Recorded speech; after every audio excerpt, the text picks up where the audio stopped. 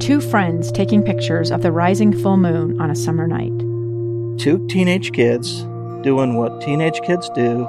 When a stranger with a gun and a death wish changed everything. It was violent, it was senseless, and I will never understand it, I will never accept it. I'm Amy Donaldson, and unfortunately, we're all too familiar with stories about how violence shatters lives. But what we rarely see is how they are rebuilt. In a new podcast, The Letter, we relive tragedy, but only so we can hear the rest of the story.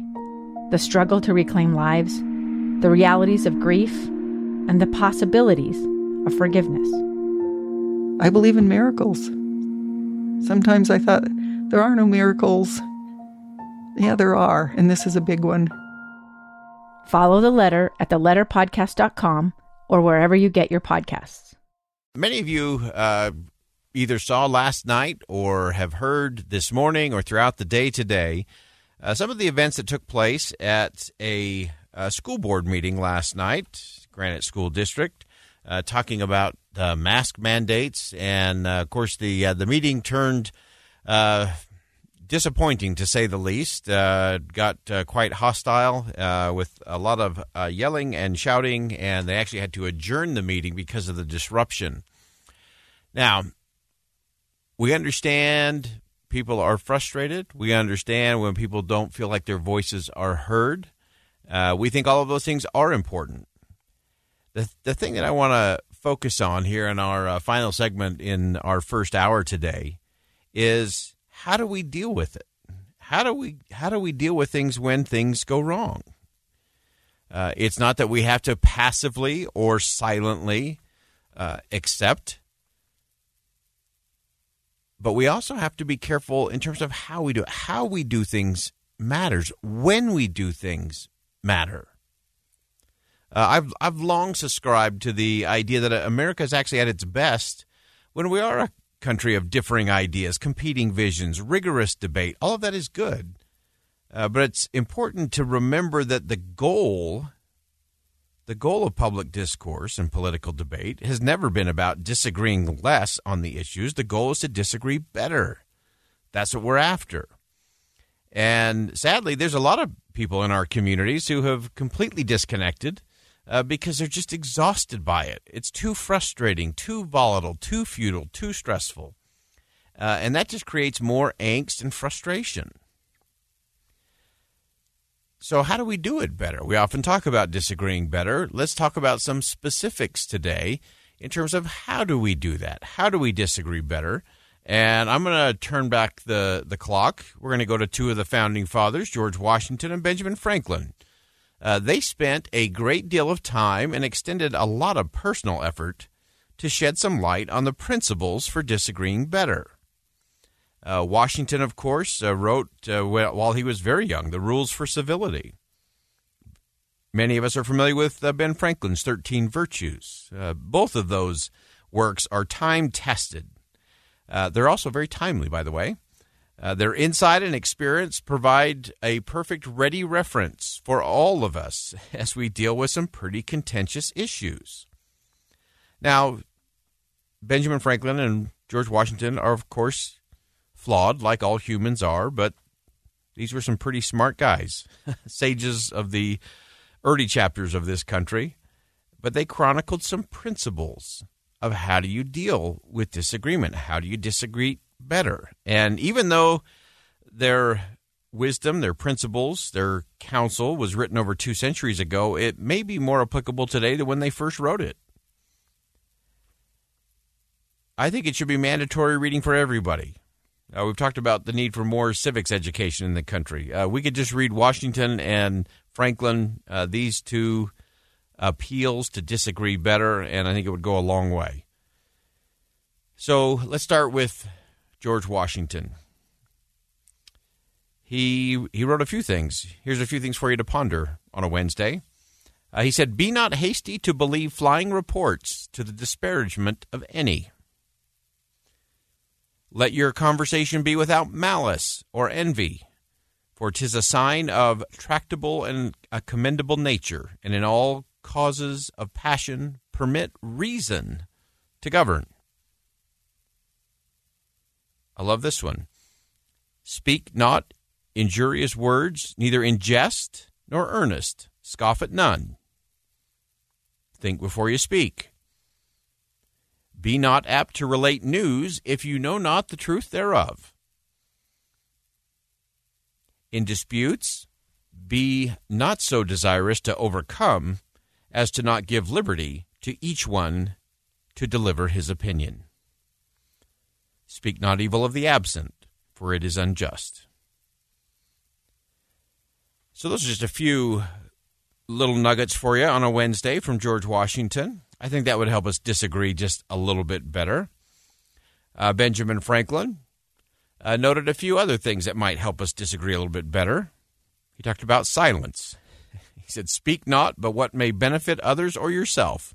Avoid trifling conversations. Order. He talked about order. Order in our conversations. Order in our surroundings. He talked about sincerity. He talked about justice. He talked about moderation and avoiding extremes. And, of course, he rounded out his 13 virtues with one that he struggled with the most, according to him anyway, and that was humility. Those are all pretty good ways to disagree a little bit better and get to better solutions in terms of what actually needs to be done. One of our texters just chimed in and said, no one will ever be heard as long as being heard is equated to getting what you want. That's a great point, and those things are not the same. And sadly, in our society, we have conflated those, just like we talked about censorship earlier in the program today. Everybody's fine when the other side gets censored, or though your opposition, your opponents get censored, but be careful, you're next, because it always comes around. All right, I'm going to give you a couple of my strategies for disagreeing better. First, restraint always works. So just because you can say something, we all have our freedom of speech, just because you can say something doesn't mean you should. I actually believe the ultimate display of power is choosing not to use it. So just reacting to the emotional outburst of others with an equal amount of anger is the opposite of restraint, in my view. And it usually just leads to a reckless game of verbal chicken. I think we saw that yesterday. It usually ended with no agreements, no solutions, damaged relationships, reduced opportunity for dialogue, and little to no chance of compromise or productive outcomes. As we've been saying all day today, the old adage is true. Speak in anger, and you'll deliver the best speech you will ever live to regret. Here's another way for you to disagree a little better on a Wednesday. If you must speak, ask a question. There really can be a greater quality in all of our conversations and relationships if we understood the difference between exclamation points and question marks. Instead of trying to make points, we might want to try asking a few questions instead. And we'll spend another segment on this on another day, but I'm convinced you can do far more with a question in getting your point across and being influential than you can by making statements, especially if you're using a lot of exclamation points. Let's sneak in a couple others real quick before we get to the top of the hour here. Another way we can make sure that we're disagreeing a little better is to recognize that wedges cannot be driven into bridges. They just can't. Sometimes that wedge just gets driven deeper and deeper, and it just causes the divide to go wider and wider. And so we can't do that. We have to avoid instant certainty. We've talked about that a lot over the past week. We have to suspend our certainty and be open. Just be open to the possibility that somebody might have a great idea. Or, heaven forbid, you might be wrong. But we can all do that. We can suspend judgment. We can suspend that certainty. And then finally, before we get to the break, one last strategy for disagreeing better is to just let's talk. When somebody says, let's talk, that is an invitation to come to a conversation and to listen, to understand, and then to move forward. So you may disagree with me and I may disagree with you on a lot of these issues, but I can believe and I'm certain that we can at least agree that we can begin by committing to the idea that we can disagree better. I'm Boyd Matheson. We're going to take a quick top-of-the-hour news break. When we come back, much more to come on KSL News Radio. We're tracking the First Lady right here on KSL News Radio. I'm Dave Cawley, investigative journalist and host of the podcast Cold.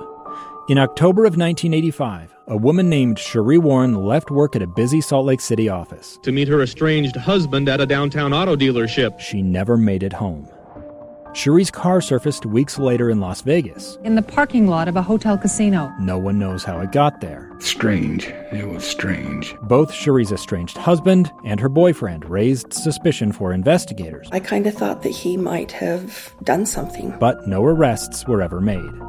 In Cold Season 3, we dig into double lives, make new connections in the case, and examine the difficulty raised by reasonable doubt. We want answers just as much as anyone else. They have creeps like that now too, so nothing's changed.